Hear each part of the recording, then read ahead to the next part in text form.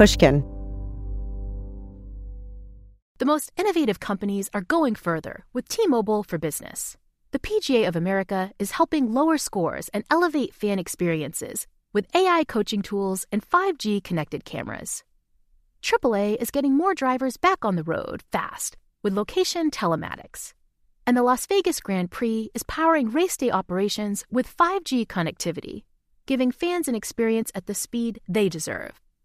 This is accelerating innovation with T-Mobile for Business. Take your business further at T-Mobile.com/now. You can find inspiring stories almost anywhere.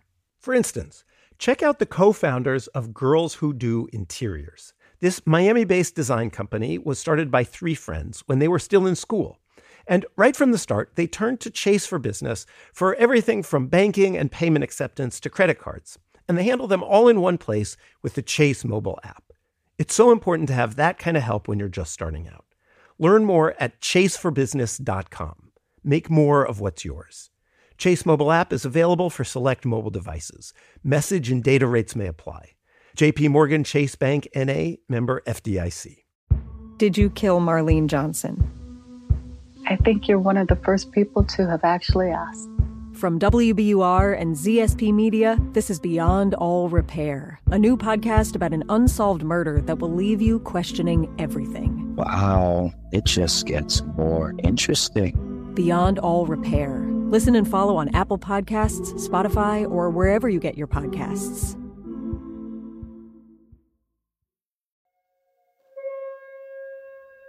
In Season 1 of Lost Hills, I spent a lot of time describing the geographical features of the killing zone, where Anthony Rauda allegedly hunted victims, in their cars, in a hammock, and in a tent. It's raw and wild, with windy roads, sheer drop-offs, cliffs, and peaks. There are also neighborhoods tucked in there, and a huge white Hindu temple. And behind the Hindu temple, down a long road, is a private school called Muse. It's all vegan, passion-based learning, which is pretty cool. It's very open. It's in an old campground area, so it's very, very open area attached to the hills. Muse attracts a specific kind of parent. Some people come to the school because they really, truly believe that passion-based learning is the best way to do it. Some families come because they really are passionate about the vegan lifestyle because the school is vegan. And then other families come because they know that they will get privacy for their families and their lifestyles are more publicly known. The school was co-founded by Susie Amos Cameron, the wife of James Cameron, as in Avatar, Titanic, Terminator. And privacy is important there. That's why I can't say this former teacher's name. When she was hired, she had to sign an NDA. Well, we have some wealthier families or families that are in the movie business or entertainment business. If there's one thing I've learned while spending time as a reporter in Malibu, it's that privacy has a close cousin. It's called secrecy. And in the months leading up to Anthony Rauda's arrest, Muse School had a secret. But this former teacher didn't know much about it. Until one day, a couple of homicide detectives showed up at her door. I'm Dana Goodyear, and this is a Lost Hills bonus episode.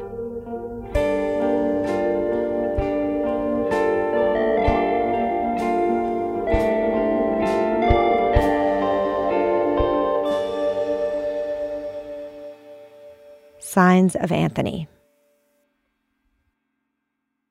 Before the detectives, there was chatter at school. We didn't have any faculty meetings or staff meetings about it.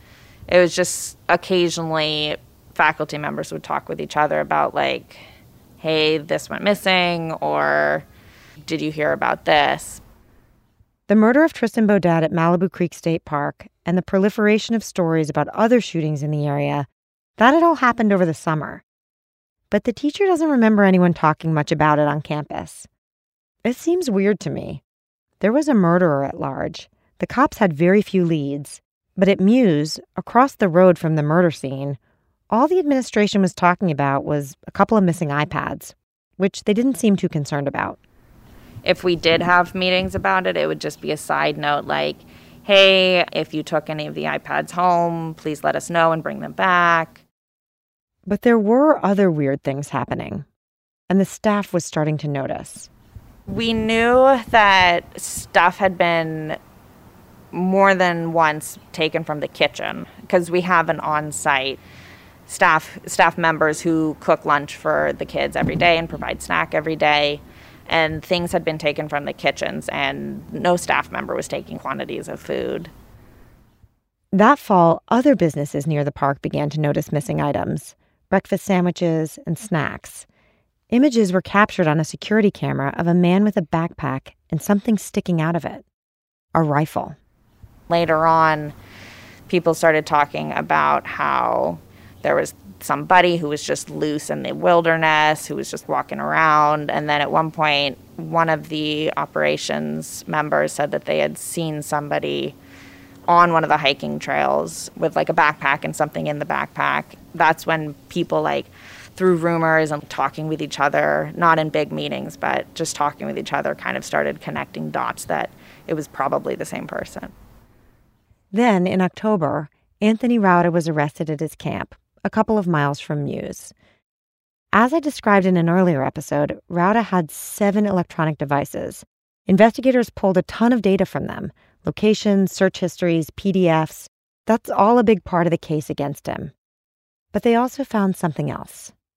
And this has never been made public. Until now. In one of the cell phones, they discovered the name, phone number, and a home address for this former teacher from Mews School I've been talking to. So I didn't really know much about it at first, and then I was contacted by a detective on the phone, and they called me and they said that they'd like to speak to me about something.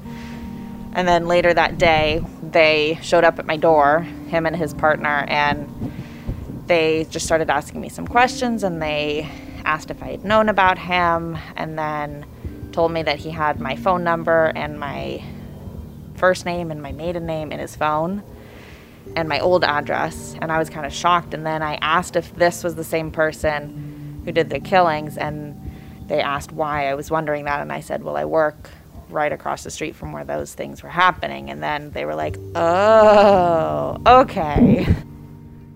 The next day, the teacher went to the administration. As soon as I got to work, I immediately went and scheduled a meeting with our HR person. It's worth noting that a representative for Susie Amos Cameron declined to answer questions about any of this. I told them that this had happened, that the detectives might want to come on site to talk to me again if they had more questions, which the detective had mentioned might be a possibility. And that's when I was told that some files had been gotten into by someone, and that mine was one of them. So then how did you feel? Really scared.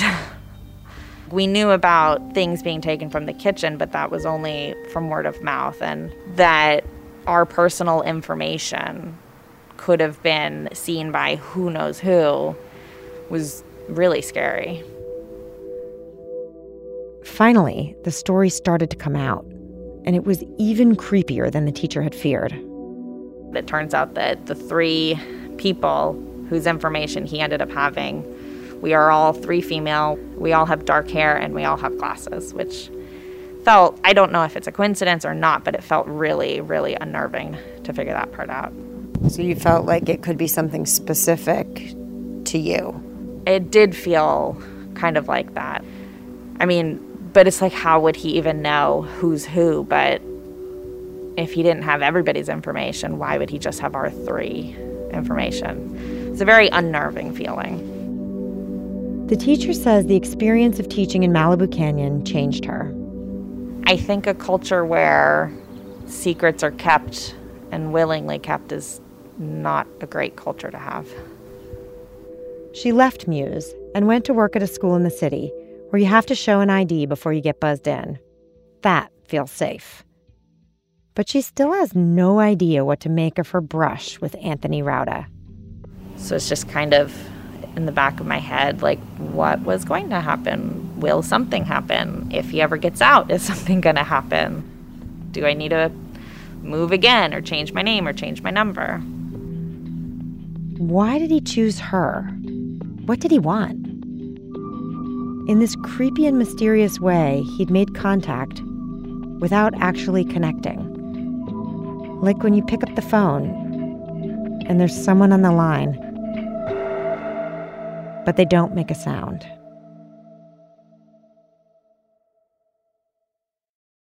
This show is sponsored by BetterHelp. People don't always realize just how much their negative thoughts and experiences stick with them and weigh them down. You may find your brain constantly running through a highlight reel of bad moments. That comment your friend made last week that hurt your feelings. That frustrating thing your mom does. Or that silly thing you said in a meeting. Maybe it's time to get it all off your chest. Whether it's a tiny annoyance or something much bigger, talking about it can give you some relief and lead you to a potential solution. That's where therapy comes in. It's a safe space to share whatever's weighing you down and learn to process it so your internal highlight reel can focus on the good stuff. And BetterHelp offers affordable online therapy on a schedule that works for you. Connect with a licensed therapist by text, phone, or video call. Start the process in minutes and switch therapist anytime. Let it out with BetterHelp. Visit BetterHelp.com/lost today to get 10% off your first month. That's BetterHelp, HELP.com/lost. Hello. This is Malcolm Gladwell from Revisionist History. In my book, David and Goliath, I tried to figure out how some people find the strength to take on the established way of thinking and turn it upside down. What does it take to be a disruptor? And I concluded that a disruptor is someone with a rare combination of 3 traits. First, you have to be open. You have to be willing to see and do things in new ways. Secondly, you have to be conscientious, to follow through and make things happen. Those 2 are obvious, but the third one is the crucial one. You have to be willing to do what you think is right, even when everyone around you thinks you're an idiot. There isn't a brilliant innovator in history who wasn't surrounded by naysayers. Most of us can't take that kind of criticism and we fold, but the disruptor doesn't. They soldier on. I've been looking at disruptors and their success stories a lot lately, partly because I'm working on a follow-up to The Tipping Point, and market disruption plays a key role in how ideas take off. But also because I'm going to be the keynote speaker at this year's Unconventional Awards from T-Mobile for Business. It's an event where customers are recognized for kicking convention to the curb to elevate their company, while also doing meaningful things for their community and even the world. In fact, I'll be presenting the first ever Tipping Point designation, a new special distinction honoring one entrant that sparked transformative change for their organization. If this event sounds like your thing, I encourage you to find out more or even enter the Unconventional Awards to be recognized for your disruptive thinking. Win a donation to a charity of your choice, and much more. You can enter before July 31st at tmobile.com/unconventional awards.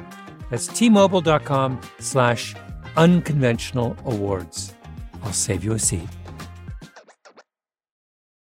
Chase for Business and iHeart bring you a new podcast series called The Unshakables. This one-of-a-kind series will shine the spotlight on small business owners like you who faced a do-or-die moment that ultimately made their business what it is today. Join hosts Ben Walter, CEO of Chase for Business, and Tanya Nebo, a lawyer and business consultant, on these storytelling journeys of trials, tribulations, and triumphs that hinged on a single event, a split-second decision, or even a stroke of luck. Whether the story is about a warehouse going up in flames or a former partner stealing a whole roster of clients, each episode will showcase the grit, determination, and resourcefulness a small business owner needed to turn a pivotal situation into a springboard for success. Listen to The Unshakables now and learn more at chase.com/business/podcast. Chase, make more of what's yours. Chase mobile app is available for select mobile devices. Message and data rates may apply. JP Morgan Chase, NA member FDIC, 2024, JP Morgan Chase & Co.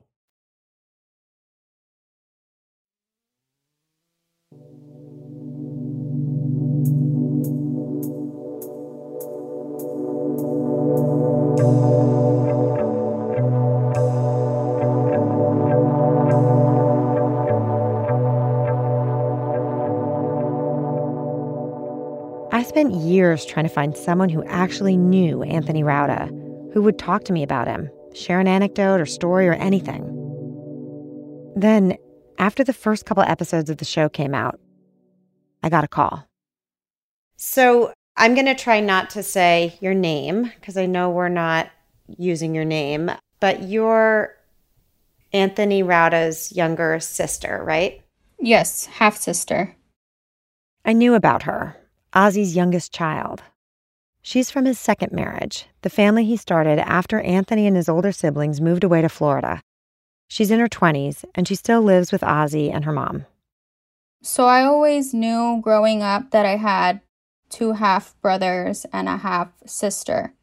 We had a big age gap. The family was fractured. She's still never met her older sister, Lisa, the one whose door I knocked on in episode 5. And she doesn't really know her older brother, Michael. But Anthony, the most mysterious of her siblings, ironically, he's the one she spent the most time with. Growing up, Anthony would sometimes stay at our house. He would live with us for short periods of time, on and off. And I did know growing up that he liked to stay to himself. He was more of an outdoorsman, and he liked to basically kind of be isolated and live out in the wilderness. By now, Rauda's little sister says, a lot of people have seen images of her brother in a spit mask and restraint chair, heard him spouting off and swearing at his lawyer and the judge. But no one is representing the Anthony she knows, gentle, shy Anthony. So it's up to her. My recollection starts around maybe 8 or 9 years old. I was always excited because growing up, I was an only child in my household. So knowing that I had a half-brother or half-brothers, I was really excited and I wanted to interact. But he was just really quiet. So I couldn't really form that brotherly, sisterly bond. Whereas, if you live in the same household, you interact every day, you get to know each other, right? But I wasn't able to do that. He was just more reserved.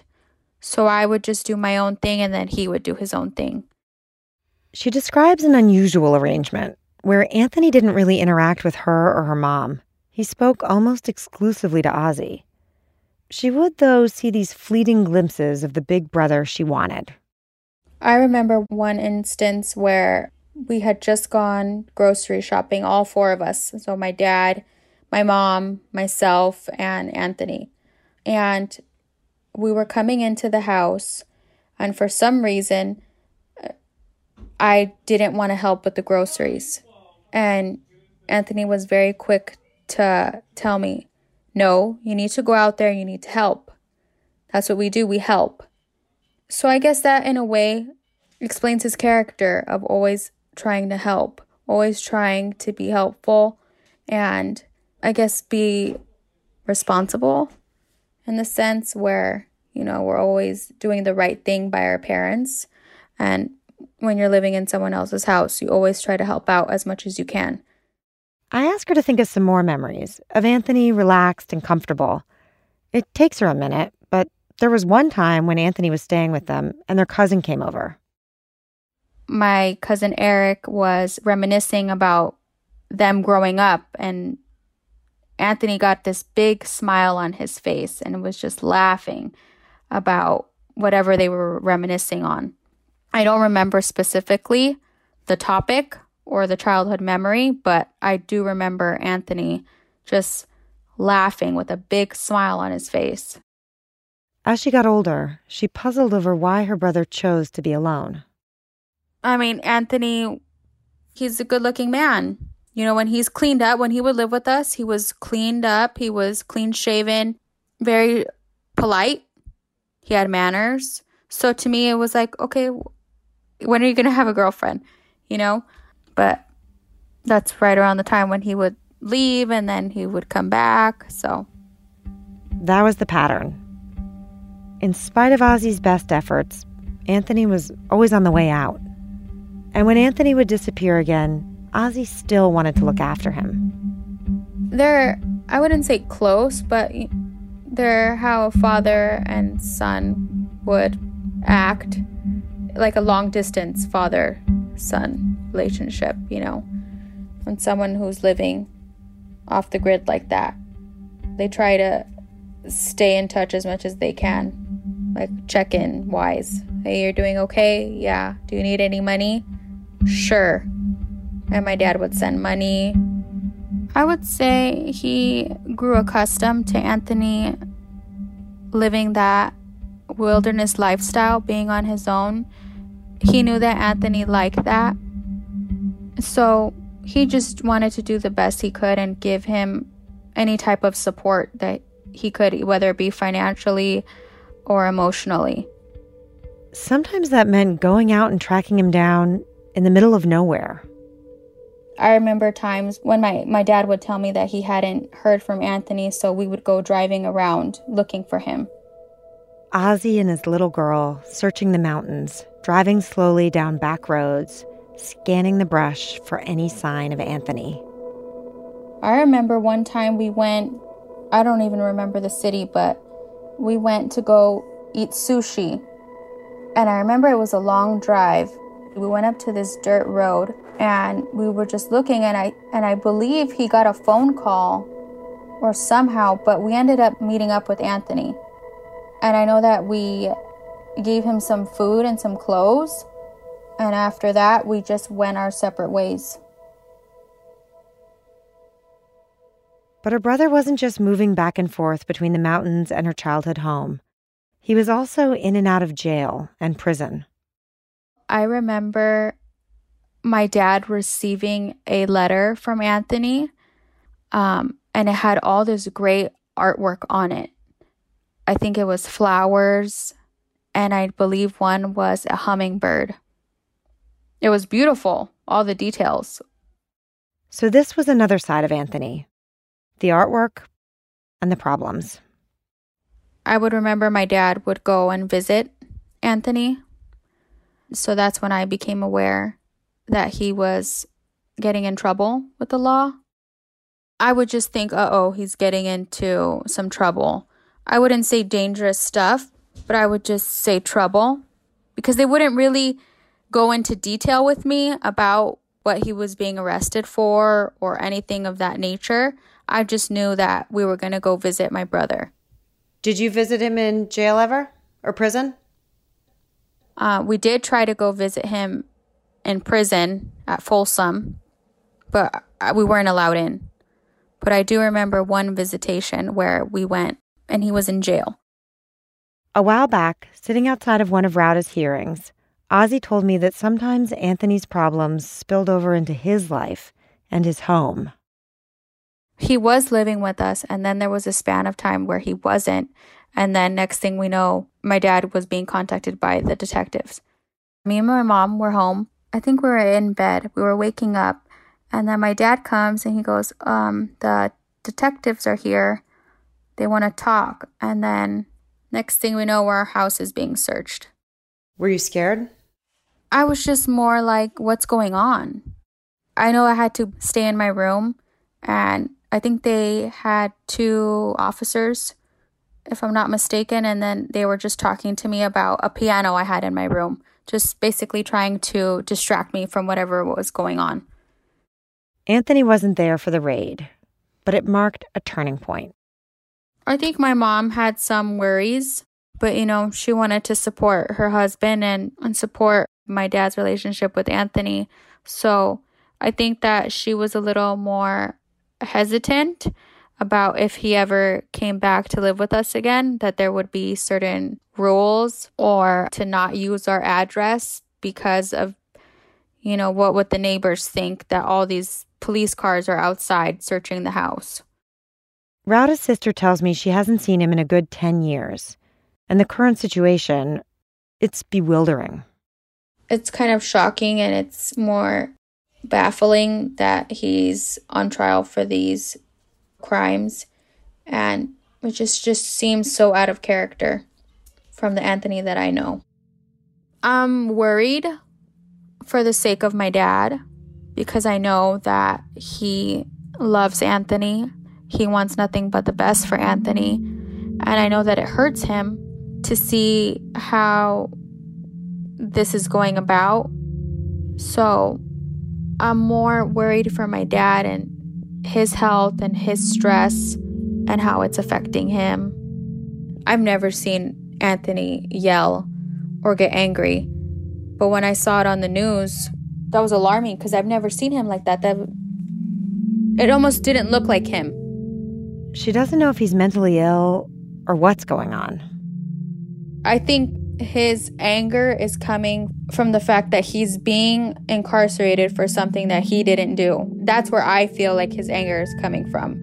Because from what I know of Anthony, growing up, seeing him being very reserved, very quiet, it doesn't seem like he's capable of something like this. And even to the extent of my father saying, I don't think that he did this because that's not in Anthony's character to do something of that malice. I guess that's where myself and my dad are having that tough time because we don't see Anthony ever being capable of something like this. So the fact that he's being accused of it is just so bizarre to us and it's just so shocking.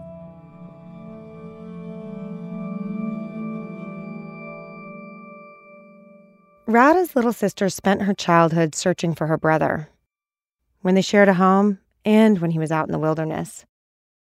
It seems like she's still searching, trying to get a handle on him and the situation he's in. At the time of this taping, Rada's criminal trial is still on hold, while his mental health is being assessed. But it seems like Rada's little sister is hoping for a trial. I'm just more or less shocked by everything that's going on, so that's why I'm curious to see what evidence is going to be brought up in trial and how that's going to come about. I just want to hear it for myself. She wants to support her brother and finally to get some clarity. Is he the gentle person she remembers or the monster she's seen on TV? Which is the truth? For her, it all comes down to a simple either-or. The question is, did he or did he not do it? If she can come to an understanding about that, maybe she'll finally understand the person she loves, her brother, who has always been just out of reach.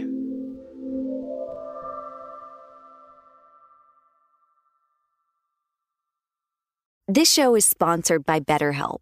It's a simple truth. No matter who you are, mental health challenges can affect you, and how you manage them can make all the difference. That's why everyone should have access to mental health support that meets them where they are and helps them get through. BetterHelp provides online therapy on your schedule. It's flexible, simple to use, and more affordable than in-person therapy.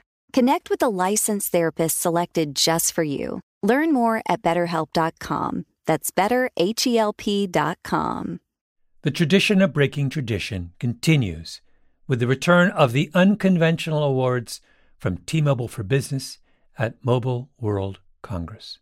This is an event that celebrates innovators whose bold actions took their industries to new places. If that sounds like you and you're a T-Mobile for Business customer, enter today. If you win, you'll be publicly honored amongst some of the most influential leaders in industry. And me, I'll be there too. Enter now at tmobile.com/unconventional awards. See you there. Did you kill Marlene Johnson? I think you're one of the first people to have actually asked. From WBUR and ZSP Media, this is Beyond All Repair, a new podcast about an unsolved murder that will leave you questioning everything. Wow, it just gets more interesting. Beyond All Repair. Listen and follow on Apple Podcasts, Spotify, or wherever you get your podcasts.